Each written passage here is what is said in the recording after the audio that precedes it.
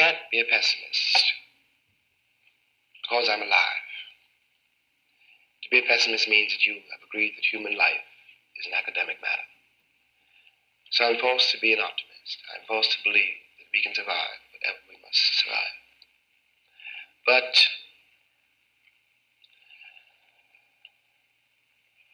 the Negro in this country, the future of the Negro in this country is precisely as bright or as dark as the future of the country. It is entirely up to the American people and our representatives. It is entirely up to the American people whether or not they're going to face and deal with and embrace this stranger whom they've maligned so long. What white people have to do is try to find out in their own hearts why it was necessary to have a nigger in the first place. Because I'm not a nigger. I'm a man. But if you think I'm a nigger, it means you need him. The question you've got to ask yourself, the white population of this country has got to ask itself, North and South, because it's one country, and for a Negro, there is no difference in the North and the South. There's just a difference in the way they castrate you. But the fact of the castration is the American fact. If I'm not the nigger here, and you invented him, you, the white people, invented him, then you got to find out why.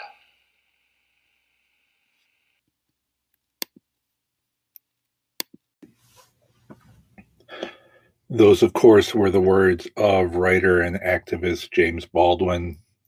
No, he didn't say those in the year 2020. He said those back in the 60s.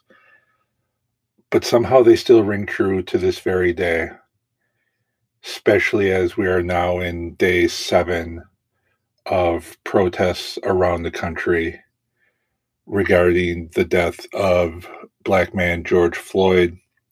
And it was just now released by an independent investigator that he died from asphyxia through strangulation.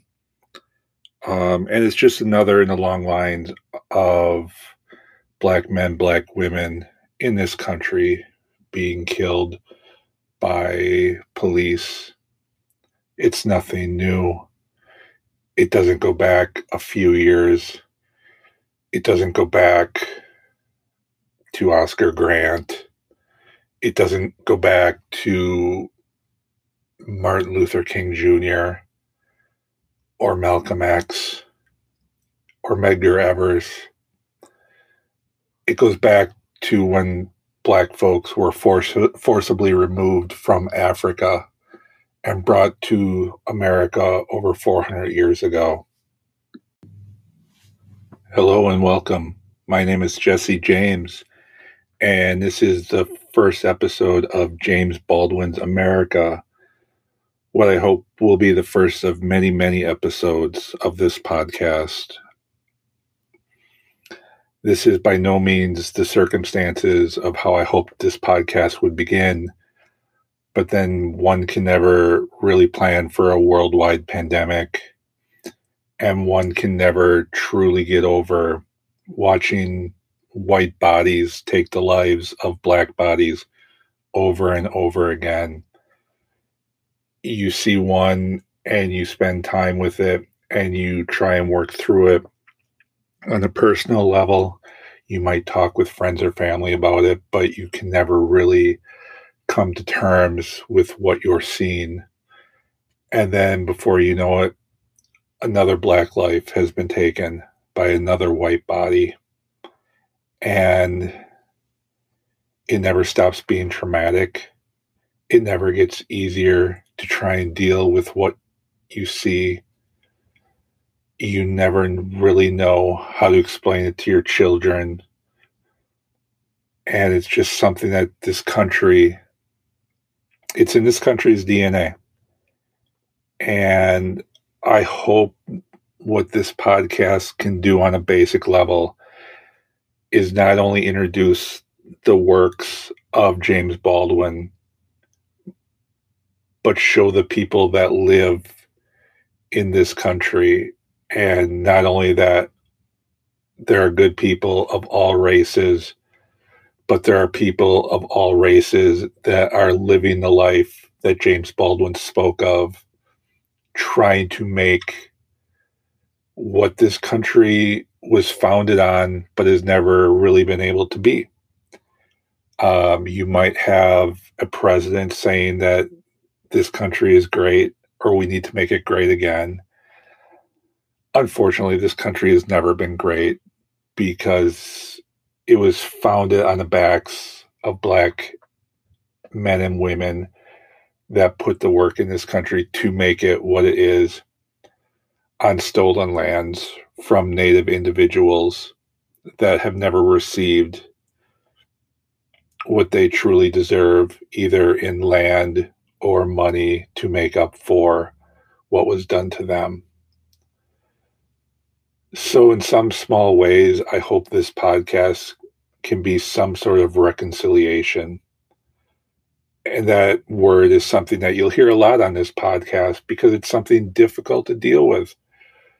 Because when you talk about reconciliation, you can take it in so many different ways, whether it's personal relationships or relationships with people that you meet on the street, or is it monetary, or does it come in jobs or entitlements?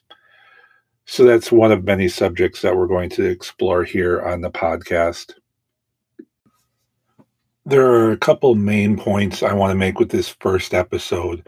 First and foremost is to introduce those of you who do not know James Baldwin, introduce him to you so you understand the importance in which he carries for so many people to this day, even so long after his death.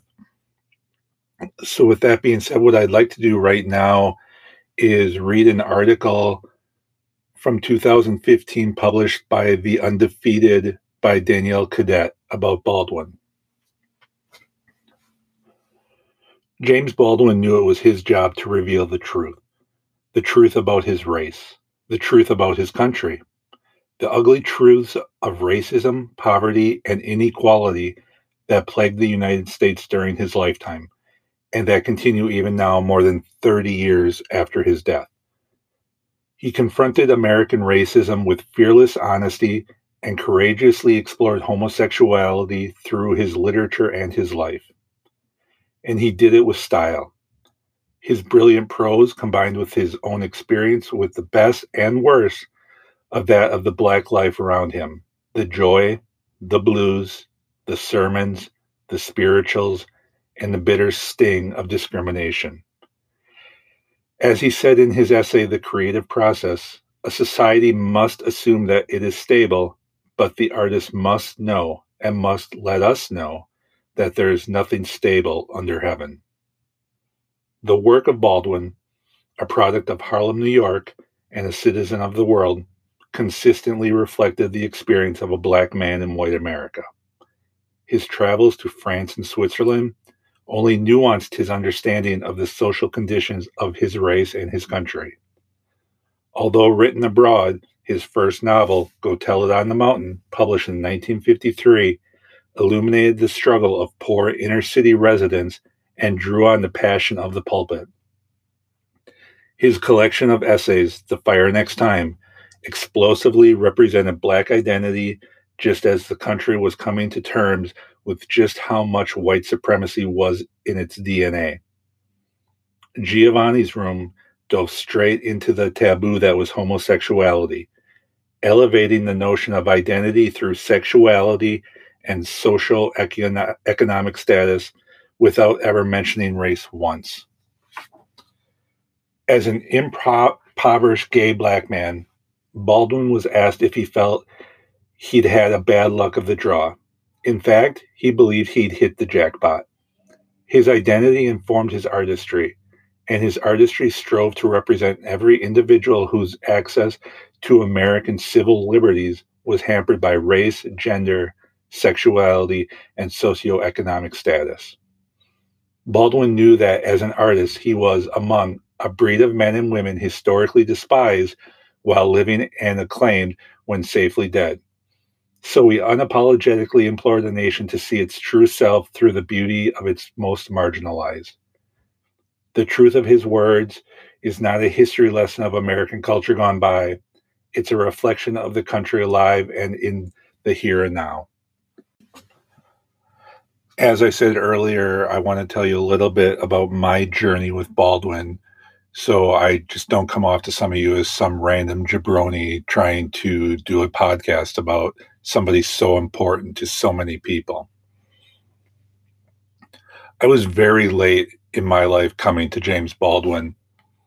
I returned to get my undergraduate degree in my 30s, and it wasn't until my first semester as a graduate student at the University of Wisconsin-Madison that I took a class focused on Baldwin.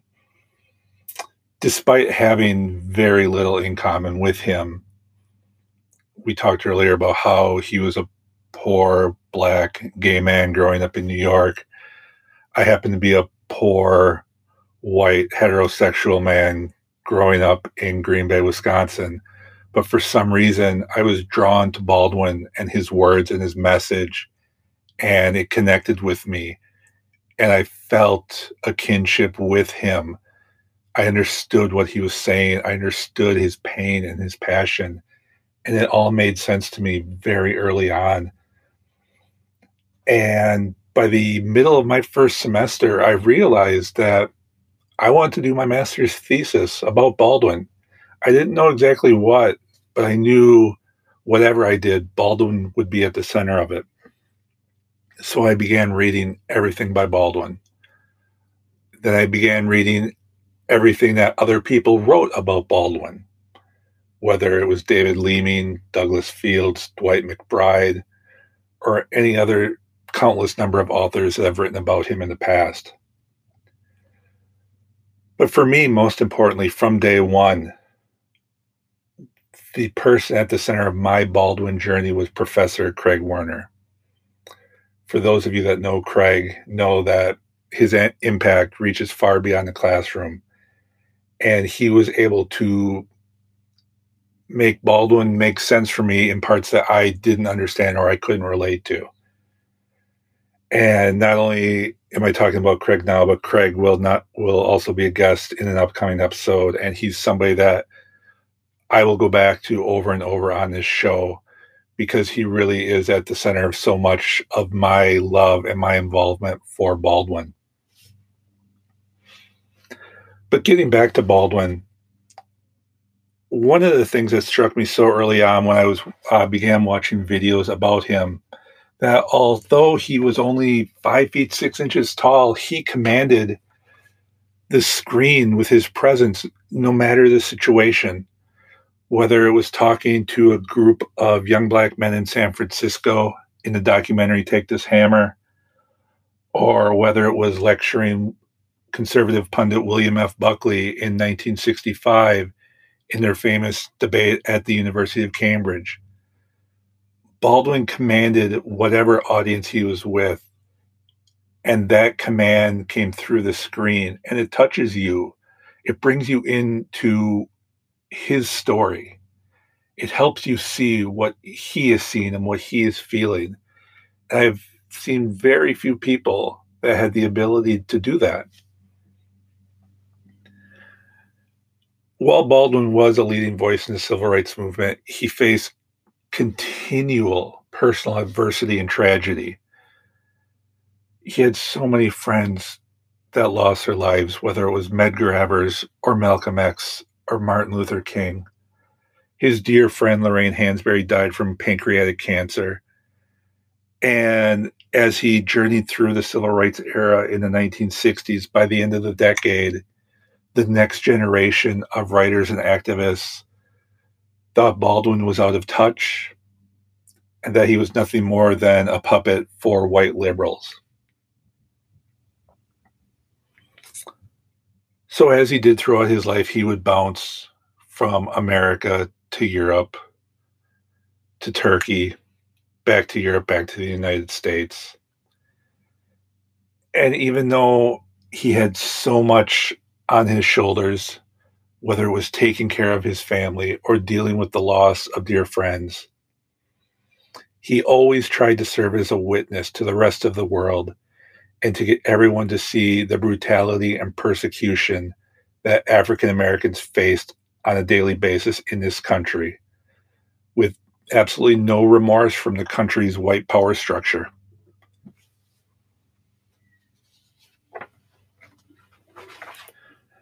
So as I continued my journey in graduate school, I began to teach different subjects in Black culture, whether it was on Black art or Black music or Black history. And as my teaching philosophy was being formed, I realized what I was learning from Baldwin could also be used to help teach the students I was in the classroom with. No matter the class I taught, Baldwin always came up because his voice may have been the loudest in the 1960s, but I was taking kids born in the year 2000 or later, and I was showing him that he was still at the center of importance for race relations in this country. And it was a breakthrough I had with students. Students saw the importance of Baldwin. Students had never even heard of Baldwin. They were able to see through the videos I would show them and make connections of what he was saying in the 1960s to what was happening in this age of chaos, I guess we'll call it. We could look and listen to Black music and listen to Dancing in the Streets by Martha and the Vandellas. And then right after that, we could turn on any number of Kendrick Lamar songs and make connections as to what African Americans were feeling today, whether it was in Ferguson or Oakland or now Minneapolis. So for me, the greatest challenge became getting a bunch of privileged white students to think outside of their own box, make them realize that the world is much bigger than any one of them. And Baldwin was a great person to use. He was the most phenomenal tool that I could ever hope for as a teacher. He served as that gateway to reach them. And once I was able to reach them, they wanted more. And so then you build on that and you have these building blocks of helping shape young minds in this country. And I have a lot of friends my age. I'm in my 40s. I have friends my age that want to tell me that the youth of today, they don't care. They're apathetic. They're selfish. And I chuckle because I have firsthand knowledge that absolutely none of that is true. They care about the world around them. They're sick of what they're seeing on TV. They have zero tolerance for police brutality, whereas my generation, we were the ones that were apathetic to it. So I took it upon myself to make sure that I served as somebody to my students that they could talk to, run ideas by, use the information that they were learning in class outside of the classroom, whether in their own personal life, or some of them have gone on to start to make a difference in this country, whether it's healthcare or law or becoming professional activists.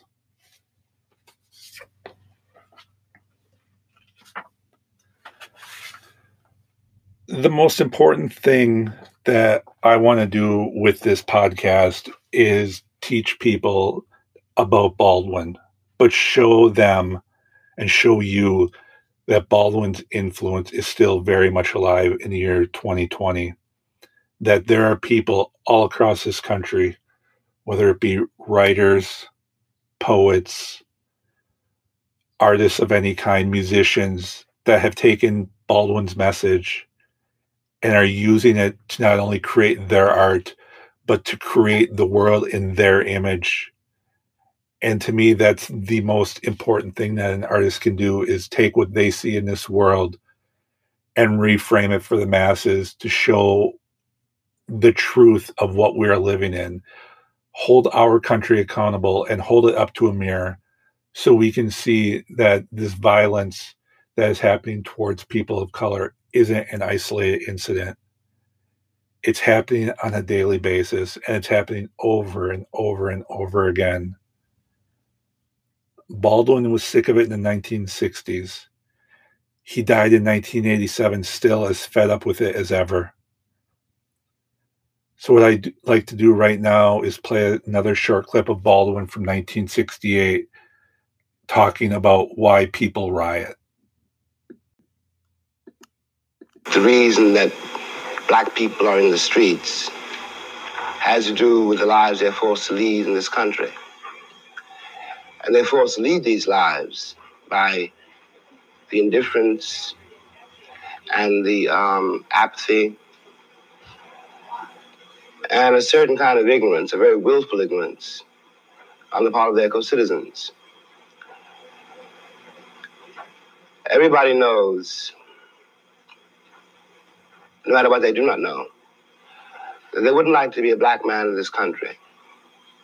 They know that, and they shut their minds against the rest of it, all the implications of being a black father or a black woman or a black son, and all of the implications involved in a human being's endeavor to take care of his wife, to take care of his children, to raise his children to be men and women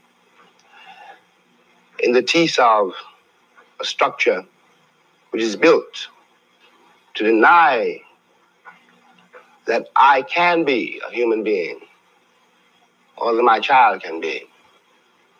The great question in the country has been, all the years that I've been living here, and I was born here 43 years ago, is what does a Negro want? And this question masks a terrible knowledge. I want exactly what you want. And you know what you want. I want to be left alone. I don't want any of the things that people accuse Negroes of wanting. And I don't hate you. I simply want to be able to raise my children in peace and arrive at my own maturity in my own way, in peace. I don't want to be defined by you. I think that you and I might learn a great deal from each other if you can overcome the curtain of my color. The curtain of my color is what you use to avoid facing the facts of our common history, the facts of American life. It is easy to call me a Negro or a nigger or a promising black man, but in fact, I'm a man like you. I want to live like you. This country is mine too. I paid as much for it as you.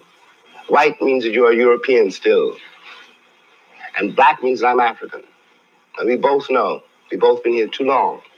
You can't go back to Ireland or Poland or England, and I can't go back to Africa. And we will live here together, or we'll die here together. And it's not I am telling you. Time is telling you. You will listen or you will perish. Before getting out of here, I just want to say that you can follow and give the show a like on Facebook at facebook.com/James Baldwin's America, or on Twitter at James_Baldwins. You can email the show with thoughts or questions at Baldwins, BALDWINS.America@gmail.com. And please rate, review, and subscribe to the show on iTunes, Spotify, or wherever you're listening from. And please leave a 5-star rating. I do want to say, before reading one last piece of Baldwin literature, that I'm very lucky to play at the end of this episode a song from a dear friend of mine. Her name is Jamie Dawson. She is absolutely phenomenal. I will put her contact information in the show notes if you want to contact her for any work. She is a poet. She's a singer. She's a dancer. She's pretty much one of the most wonderful people I've ever met in my life. Love you, Jamie. but I wanted to close today's episode in reading probably one of the most famous passages Baldwin ever wrote. It's from his 2-part polemic essay, The Fire Next Time. And it goes with this. Everything now, we must assume, is in our hands. We have no right to assume otherwise. If we, and now I mean the relatively conscious blacks, who must, like lovers, insist on or create the consciousness of the others, do not falter in our duty now, we may be able, handful that we are, to end the racial nightmare and achieve our country and change the history of the world. If we do not dare everything, the fulfillment of that prophecy recreated from the Bible in a song by a slave is upon us. God gave Noah the rainbow sign. No more water, the fire next time. Thank you very much for listening to the very first episode of James Baldwin's America. I'm Jesse James, and I'll talk to you later. Peace.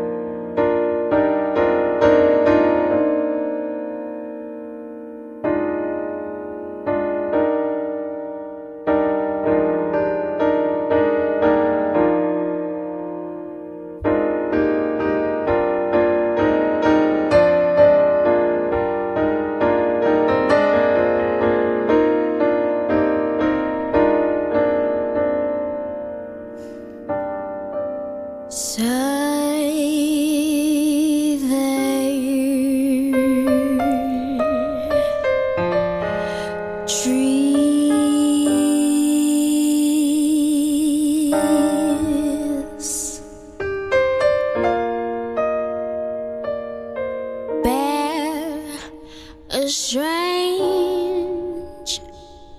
fruit,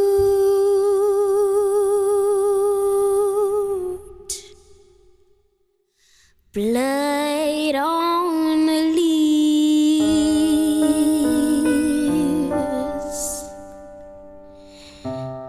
and blood at the roots.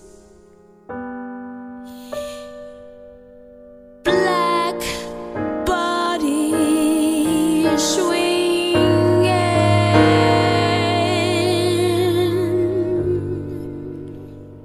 in the sideline, breathe.